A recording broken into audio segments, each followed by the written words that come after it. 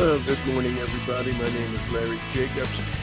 This is Pre-K-12 Education Talk Radio, and it seems like only a month ago I said welcome to February. So now, welcome to March. It's March 1st, 2023, and welcome to today's show.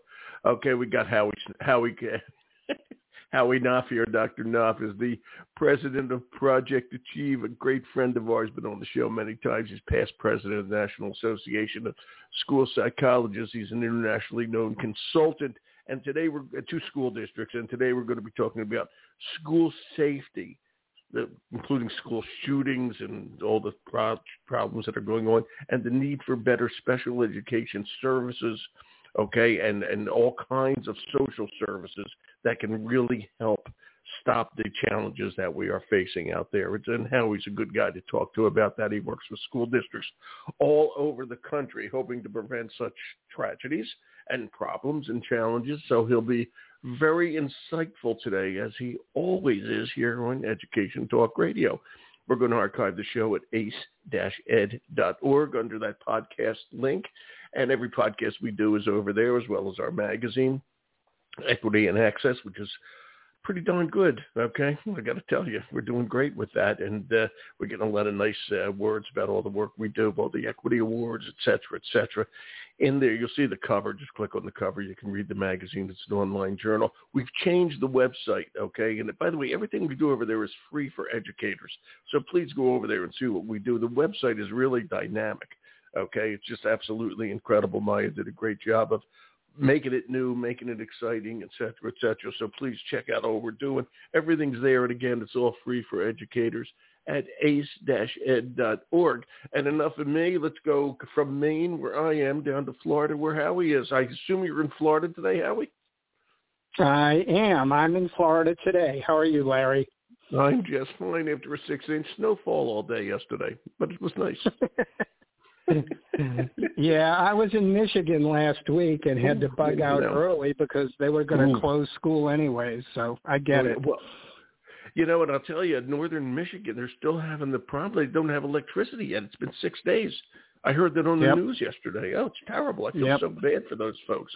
They probably have generators and all. I hope a lot of them do, but it's just a terrible experience not to have electricity. So I hope they're getting better and doing better and all that. I have no idea what the status of the schools is up north where that challenge is, but I wish them well. That's all I can say. Howie, we're going to talk about school safety and all the things that go with it, and then relate that to the social services needs that out there. And you're an expert in that, being again, past president of the National Association of School Psychologists. So talk to me, Howie. Let's get started, okay, with the current state of school safety today.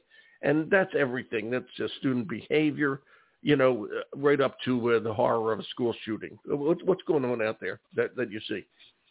All right. Well, I don't want to minimize these numbers, but let's start with the numbers. When we're talking about school shootings, thus far this year, and this is as of the 15th of February, there have been 7 school shootings, 9 individuals killed or injured. The litany from 2018, 24 school shootings. 2019, 24 school shootings. 2020, 10 school shootings, but remember that was our pandemic year. Right. 35 school shootings in 2021. And last year, 2022, we had 51 school shootings with either injury or death. Okay, with either injury or death.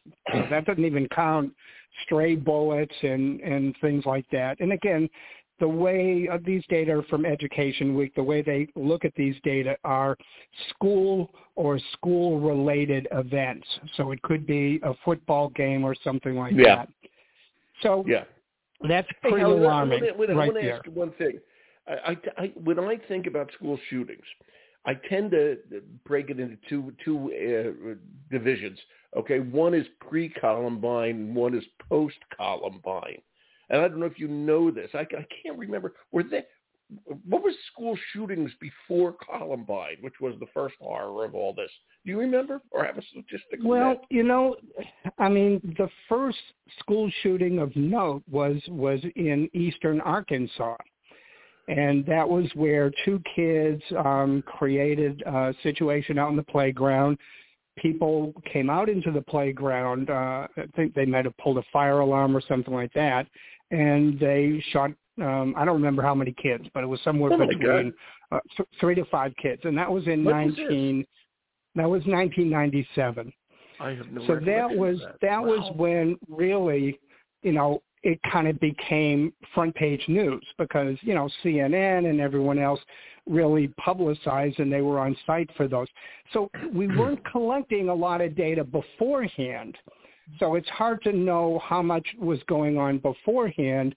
And then, with that kind of demarcation in 97, that's really where it became a national issue. I mean, when that shooting occurred, actually President Clinton put together a national panel.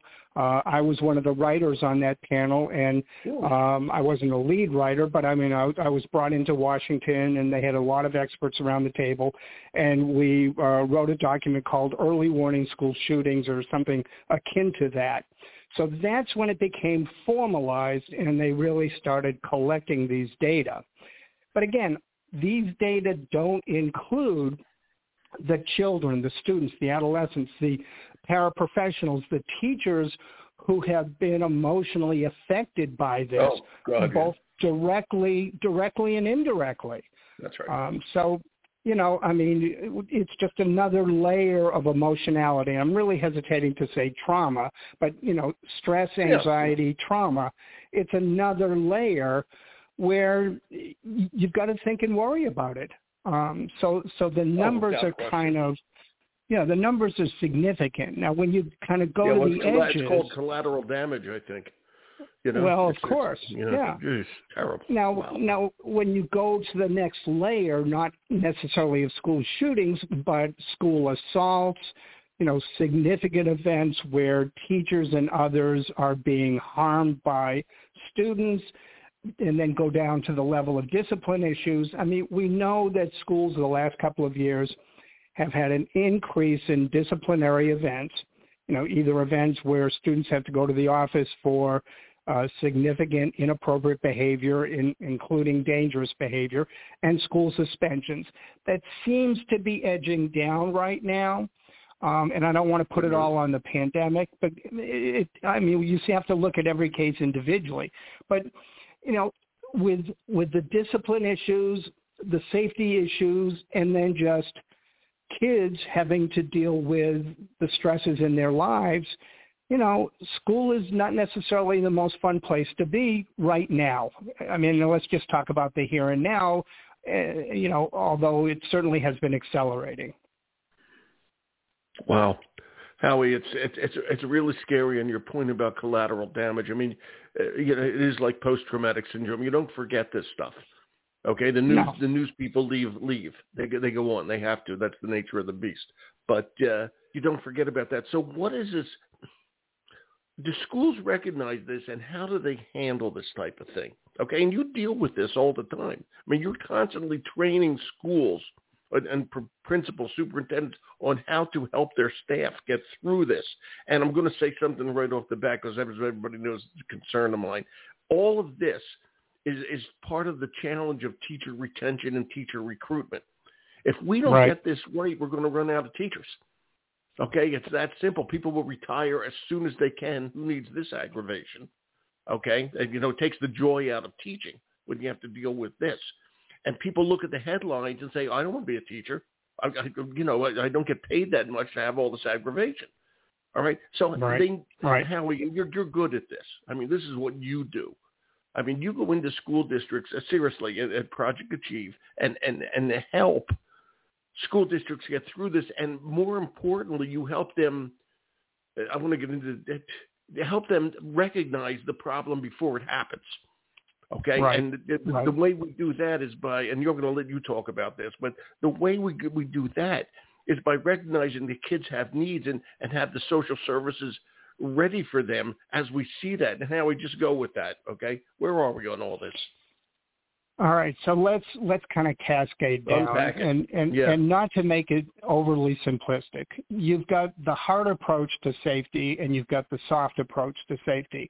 And I'm not talking about this from a quality perspective, but the hard approach is basically, in a sense, to quote, barricade our schools, and that's where having police presence, having the kids walk through detectors, having people on campus, adults on campus who have guns. And let me talk about this. And I'm not talking about this in an evaluative way, but one of the school districts where I work regularly, there is a sign on the door. And this is legitimate. I was there during the teacher training days before the school year started. But there are a number of staff members who are legally armed, okay? And there's a sign on the door. When you walk into the school, there's a sign on the door. You need to, and basically says, you need to know that we have armed faculty who are on site, but basically it says, we're not going to tell you. And in fact, the staff don't know specifically. Yeah, the staff don't know what adults are armed. Okay, but and I'm bringing that up. I'm not saying that that's a bad thing at all. Okay, I'm not endorsing that either. Okay, but at the same time, I want that to be representative to your listeners as the state of affairs in some school districts. Howie, can you name the state that is in? Can you name the state? No, I really want to hesitate on that. Okay, that's no problem. Okay. And let me bring up something else that happened just last week. Okay, in a district I'm not familiar with, I believe it's called Rising Sun. This was in the New York Times. Okay, Rising Sun ISD in Texas, which is near Abilene. Okay, the principal and I believe the vice principal as well are legally armed. Okay, and of course they were so scared and upset about what happened in Uvalde and other stories that they they were given permission to carry guns. And let's face it, Texas loves their guns. I'll give them that. Okay. Right. And so, but what happened, I don't know if you saw the story, Howie, the principal who was armed, the superintendent, actually went to the men's room in the kids' men's room. I did see that. And accidentally left his gun there. And a kid found the gun. Okay, and thank God returned it safely. And the superintendent, I don't know what happened afterwards, but the superintendent voluntarily resigned after such a horrible accident. Right. Okay. Right. And again, I'm not condemning them. Okay, I'm not condemning them. I didn't want to take that position. And again, but boy, the state I'm thinking and talking about actually is not Texas. But here's the critical point for right now. I'm not saying don't do these things. But we also know from any number of reports, including, reports by the Secret Service, and they've had a series of reports about school shootings, that may be a preventative, but it's not an absolute preventative. Because what happens if the person who is armed is off campus? What happens when students are letting other students, as they do in the back door of the high school, and the student doesn't go through the detector? Right. I mean, if you remember at Parkland, Florida, at Stoneman Douglas, Nicholas Cruz walked onto campus, okay? He was able to evade. He knew the campus because he had gone there, and he knew how to get onto campus without being detected. All right, so the point is we can't just look at the hard approaches, the most, if you will, extreme approaches to lock our schools down as being the ones that are going to completely prevent, because we know they haven't. So let's go to the soft side, if you will. The soft side is about the people. It's about doing, and again, I'm going to kind of separate it out. On the very front end, it's about teaching kids the social, emotional, behavioral skills that they need to be able to get along with each other, to decrease bullying, to resolve issues, to be able to handle emotional distress and all of that. And that's got to be a preschool through high school initiative. And it can't just be lip service. It can't be just, well, when we have a chance, we'll do it. We've got to teach, and you and I have talked about this, any number of programs. We've got to teach the kids behaviorally, literally the interpersonal social problem solving, conflict prevention and resolution, and emotional awareness, control, communication, and coping skills. So that's the front end. And that's not going to be the complete panacea either. So the second part of that is we've got to be able to identify the early warning signals and identify the kids who are still struggling, who may need more intensive social skills, but probably also need additional social emotional supports and mental health services. And we're not doing a good job of that especially. We're not doing a good job of the social skills training across the country, but we're certainly not doing where we know kids are in distress, where we know kids are coming to school and they are volatile. We're not doing a good job of getting the services, supports, and interventions, including the community mental health services, to those students. 2 points. Back to Nicholas Cruz, okay? Nicholas Cruz was identified and was in a program at one point in his school career for emotionally and behaviorally disabled students.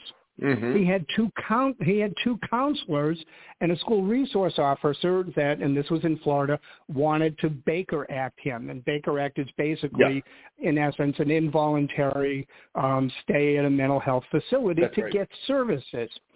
So, and I'm not blaming anyone, and I'm not trying to alarm people either. But at the same time, here was a student where we had early warning, as police have had early warning about any number of some of the mass shootings that have occurred. Okay, so it's not a total preventative, but that doesn't mean that we cannot do better in terms of the mental health services that we're delivering in our schools and broadly to children and adolescents in the community. Howie, how far behind are we on this? We aren't doing this. My question, the simpler one, is why? Why is we know what's going on and it's been building. I have to say, I'll just say since Columbine and Arkansas incident. Okay, it's been building.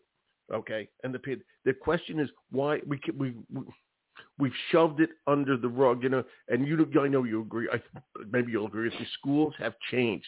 It used to be all about ABCs, but now we also have SEL. Okay, there's a lot of challenges out there. Okay, and what I guess what the hell are we waiting for? What's going on? Well, let me just ask this: has educator training as well as administrator training, okay, really, and school board training, I might add, you know, in some way, really focused on this and the need to communicate to their community, okay, that this is where dollars need to be put. This is an emergency situation. What's going on out there, Howie? Why is it taking so long? We talk about this all the time. You just hit the three primary reasons from my perspective. It's about training, priorities, and money. The training, we're not doing a good job of this in terms of pre-service training. And I know it's always easy, you know, blame the universities. You know, I was at 2 Research One universities for 20 plus years of my professional life. And it's easy to say, but there are competing issues in terms of the training, but we've got to wedge this stuff in. You can't just talk about the instruction and the curriculum and the academics. You've got to talk about the social, emotional, and behavioral. And again, we've got to do it in depth. We've got to do it with our general ed, special ed, related services, our administrators. But we've also got to complement that with the post-service training. So when people are in the field, we've got to continue to do that training, but it's not just the training in terms of the in-service, it's the training, the application, and the infusion. And so it's got to become real life. It's got to become an inherent part of what we do in the classroom and broader in the school. And again, if there's anything that's happened over the last number of years in my professional career, the last, let's just say 20 years, we have less and less time. And honestly, we have less and less tolerance, I'm finding sometimes with the staff, for professional development. We've taken the professional development days off of the table. And again, sometimes the staff, they're just not terribly engaged in what is happening with the professional development as they should be. All right, the second area is the priority. And again, we've got to balance the academic and the behavior.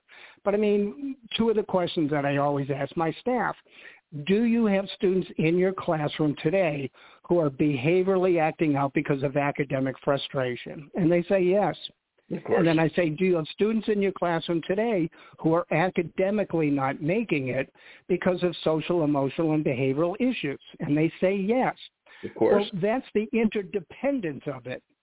And so we've got to raise up the social emotional. I'm not going to say it needs to be on the same level in terms of intensity and time, but we've got to raise that up to a functional level, but we've got to wrap around it with the counselors and the school psychologists and the clinical social workers. We've got to bring this up to a priority level. And again, we're talking about helping kids to be successful in life. The byproduct is hopefully impacting and decreasing as much as we can how this all relates to school shootings. But we've got to have the complementary nature of this, and then the money. Yeah, we're not getting this, and I don't want to put this all in special ed. All right, but let's talk about special ed. We know that Congress has never fully funded the IDEA law, the Individual Disabilities for Education Act. They were supposed to fund it at a 40%. The closest they've ever been is somewhere maybe around 20%. Yeah. Now, yes, there are 13 different disability categories, right? But one of them, obviously, is students with emotional and behavioral disabilities. But there are other students with learning disabilities who are, have other disability areas that also have emotional overlays. So you can't just look at the individual education plan and say, it's a learning disabled student. We know that 65% of the kids who are identified as special needs kids in the country are learning disabled. They don't have any emotional issues. Well, that's rubbish. Okay. So the issue, again, is we've got to identify the early warning signals. We've got to identify the students legitimately who need the services, many of them, again, in this area in special education, and we've got to have the funding complemented by the community mental health funding to get it all done. We don't have the funding that we need, and we also, again, don't necessarily have all the personnel that we need and the personnel with the skills. And you said something before that struck me. I wrote it down, and I agree with this, but this struck me. You said that you're seeing that educators are, in many cases, are unengaged in professional development. They're unengaged. Okay, yeah. And we've laid all this. This is the challenge I see. We've laid all this on professional development, and professional development, which I think is important, usually occurs at the end of a busy day. People are tired. Let's face it. People are tired. Okay? It's hard to stay focused when you've got all these other things on your plate. And I honestly believe, and you used the phrase before, we try to wedge into teaching somebody to become a teacher. Okay? We try to wedge in these aspects of their job. But this can't be a wedge-in thing. And I'll say again, the schools are changing. The whole process of education is changing. All right, we can't wedge things in and lay it on PD. It's the reason that a lot of teachers are unengaged in PD is because this was never really part of their training. Okay, a lot of teachers, probably 99%, had never had a course in SEL, and all of a sudden, especially post-pandemic, post-Columbine, this stuff has been laid on them. Okay, at the end of a busy day when they're supposed to do anything else. And again, so Howie, let me ask you this, and you are good at this. Okay, you go into a school district, okay, and you do professional development. Okay, how do you engage people? How do you get them to understand how important this is? Okay, what do you do? Howie, you're good at this. All right. Well, and again, I'm not going to tell you that I'm any more successful than any of my colleagues, and I come up against the same barriers that everyone does. But here's how to do it. Here's the blueprint. There are three elements to professional development. There's the knowledge, the content, okay, the information. Okay, that sometimes or many times you can do in an in-service, in a presentation. Okay. But that's got to be tag teamed to application, okay? You've got to go from the knowledge into the skills and the application. In other words, it's got to be translated. You've got to be able to behaviorally see the impact of the information, let's just say, in the classroom or with the counselor, the psychologist, and so on. So you've got to shift it. You've got to do things in professional development to move it to skill and application, right. And then hopefully you end up where you've got confidence and good quality implementation and fusion. So, for example, I'll talk about, social skills, all right? So, I've got the Stop and Think Social Skills program that I've published. It's been, it's one of the top programs in the country. But when I'm training a school, I certainly do the in-service, okay? But as part of the in-service, people are watching they're watching video clips. I've got an online course in social skills. There are video clips, actual social skill lessons that I or colleagues have done that are part of the course from kindergarten through sixth grade, all with different social skills. So it's not just about me telling what people to do, but I'm showing them how do you teach a social skill lesson? How do you integrate it into application activities? How do you move it into infusion? All right. So they're seeing it. Then what do? Well, then I come on site and I do model demonstrations. I do live demonstrations in classrooms. I was in one of my sites last week in Michigan, and I did 2 sixth grade social skill demonstration lessons. And one of the sixth grade was an inclusion class that had a number of kids on the spectrum and so on and so forth. But the teachers are watching me do this live. And then we're sitting down and debriefing it. And they're all looking at, in essence, the template that identifies here are the characteristics of an effective lesson. In one of the elementary schools last week, I went in and I observed 3 elementary school teachers doing a social skill lesson, and I gave them feedback. They're building principles as part of their annual 4 classroom observations. The building principles are observing at least 1 social skill lesson. And again, the point is we're moving in a conscious and methodical way. We're moving the information into practice. We're, in essence, not to be heavy-handed, we're holding the teachers accountable for effective instruction.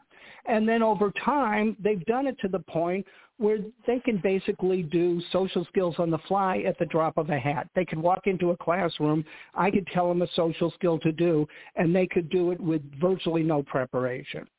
So again, knowledge to skill, skill to confidence and competence. It's so important. By the way, it's projectachieve.info is where all of Howie's information is, projectachieve.info. Howie, I got to ask you, when you work with those teachers, all right, and they were elementary school teachers, bless their hearts, okay, what was what was their feedback to you when all was said and done? Well, sometimes it's a leap of faith, all right, but when I'm talking about social skills, let me give you, here's some of the list of skills. We're training kids in how to listen, how to follow directions, how to ask for help, how to ignore distractions, how to respond to teasing, how to deal with losing, how to accept consequences. I can go on and on and on. How to set a goal, how to get into a group and agree, disagree, and agree to disagree. We're teaching them behavioral, observable, critical, useful skills. And so once the teachers realize that it works, okay, and not every social skill program works, okay, there are hundreds of them out there, And the vast majority of them have not been scientifically vetted, okay? My program was identified as an evidence-based program by the U.S. Department of Health and Human Services, Substance Abuse and Mental Health Services Administration. So it's got the good housekeeping seal of approval. But the bottom line is getting back to your question, if it didn't work, the teachers would throw me out in my ear. Well, that's actually maybe my question. They didn't throw you out on your ear, did they? Exactly. They didn't. That's what I'm saying. No, because it works, and then they bring it home, and it works with their kids at home. Exactly. And this is the kind of thing I'm talking about. We have to start really moving this into every classroom. And by the way, it's not just elementary. It's every, and like I said before, blessed elementary school teachers, they're Jacks and Jills of all trades. Okay, they teach everything. Okay, and I think they're wonderful. You get into secondary where a teacher is more subject-oriented, if I may. Right. As opposed to holistic child-type oriented, although they certainly care about the kids. Is it harder to do this in secondary? No, it's not. It's more about organization and logistics in terms of, if you've got, kids with a 7-period day, which teachers are going to take the lead, which teachers are going to reinforce and infuse. So, no, we're doing this at the middle and the high school level all over the country. Good. And again, a lot of times, like in 8th grade, the teachers get nervous. They say, well, the kids are not going to buy into it. Okay. I just did a couple of weeks ago. I did an 8th grade social skill lesson. In fact, I did it on Monday morning, 8 o'clock in the morning, on their first day back from vacation. Wow. Okay. And the deal is, if you are confident, if you are engaging, if the kids realize that they're going to be held accountable for it, if you can make it fun, then it works. But here's one of the critical points that I always ask the teachers. If a kid, an 8th grade class of kids, walked into your 8th grade math class and said, we don't want to do math this year. It's boring. It's not useful. It doesn't relate to our lives. Would the math teacher agree with the kids and say, you're right, we're not going to do math this year. I don't want to do something that you're not interested in. Okay. Of course not. The teacher would never do that. Okay, but the parallel is this. If a group of kids come in to a social skill period and they say, well, we don't like the social skills, it's not relevant, and so on and so forth, well, sometimes what happens is because the teachers are not confident in their ability to engage the kids with that, quote, curriculum, they say, yeah, you're right, we're not going to do the social skills. You nailed it. Okay. Exactly what I said before, and jumping on your words. We can't wedge this stuff in to teacher training anymore. Okay, this has to be part and parcel of a teacher's training, and until we get that right, we're always fighting an uphill battle. Okay, and so are teachers. There's no opt out here. There's no opt out. We've got to do this. So you're right. You're right, Larry. No, you're right, Howie. I mean, we go back to the statistics you quoted at the beginning of the show. Okay, look at what's going on. Every teacher intrinsically understands that. They may not have the numbers in their pocket, but they understand it. Okay, what's going on out there? We have to do something. Okay, we have to make sure that every teacher understands, oh, this kid may have a problem, and we have the social services to back that up. And until we do, okay, and we understand that, and every teacher is trained in it, we're going to be fighting the same uphill battle. Howie, it's amazing, and I hope. Yeah, go ahead, please. I'm sorry. Go ahead. And the last point is what we're talking about here, what we're advocating, what we're imploring, is it going to completely eliminate the school shootings? Obviously not. No. But let's remember, we have great educational systems in this country, but kids still drop out, they still get Fs on the report card, and they still don't maximize their God-given potential. Okay? But we don't stop good quality education because we unfortunately don't have all the success that we want. Right. Okay? We've got to do the right things that make the most sense, that prepare our kids, not just academically, but on a social, emotional, and behavioral level also. Absolutely. Absolutely. It's that simple. And Howie's got some great stuff. I want to push it again, projectachieve.info, projectachieve.info. And just go over there and poke around, and you'll see all the good stuff Howie does. And he works with school districts all over the country. That's why I get a great view, because you go to Michigan, Washington, Texas, wherever, Florida, Arkansas, whatever. Okay? And you do such a good job at it, Howie. Thank you for being here today. Your insights are always incredibly valuable. Warm weather Howie down in Florida. Thank you, buddy. All right. Thank you, Larry. I'm looking at the snow, Howie. I want you to know Howie's originally from up north here. I'm looking at the snow, Howie. Okay? So, well, I'll live vicariously through you. You take care, my friend. All right. We'll talk soon. Thanks. All right. Take care. Yeah. Bye-bye. That's Howie Knopf, my good buddy. Okay, Dr. Knopf. It's projectachieve.info. And he's good at what he does. Okay, that's all I can say. He's good at what he does. So check it out. He has a blog all the time and all that sort of stuff. We love having Howie here. We're going to archive the show at ace-ed.org and go over there and see all the stuff we're doing about equity and SEL and teacher retention and all kinds of subjects that are so important to every educator out there. ace-ed.org. I'm Larry Jacobs. This is Pre-K-12 Education Talk Radio. Hey, thank you for listening.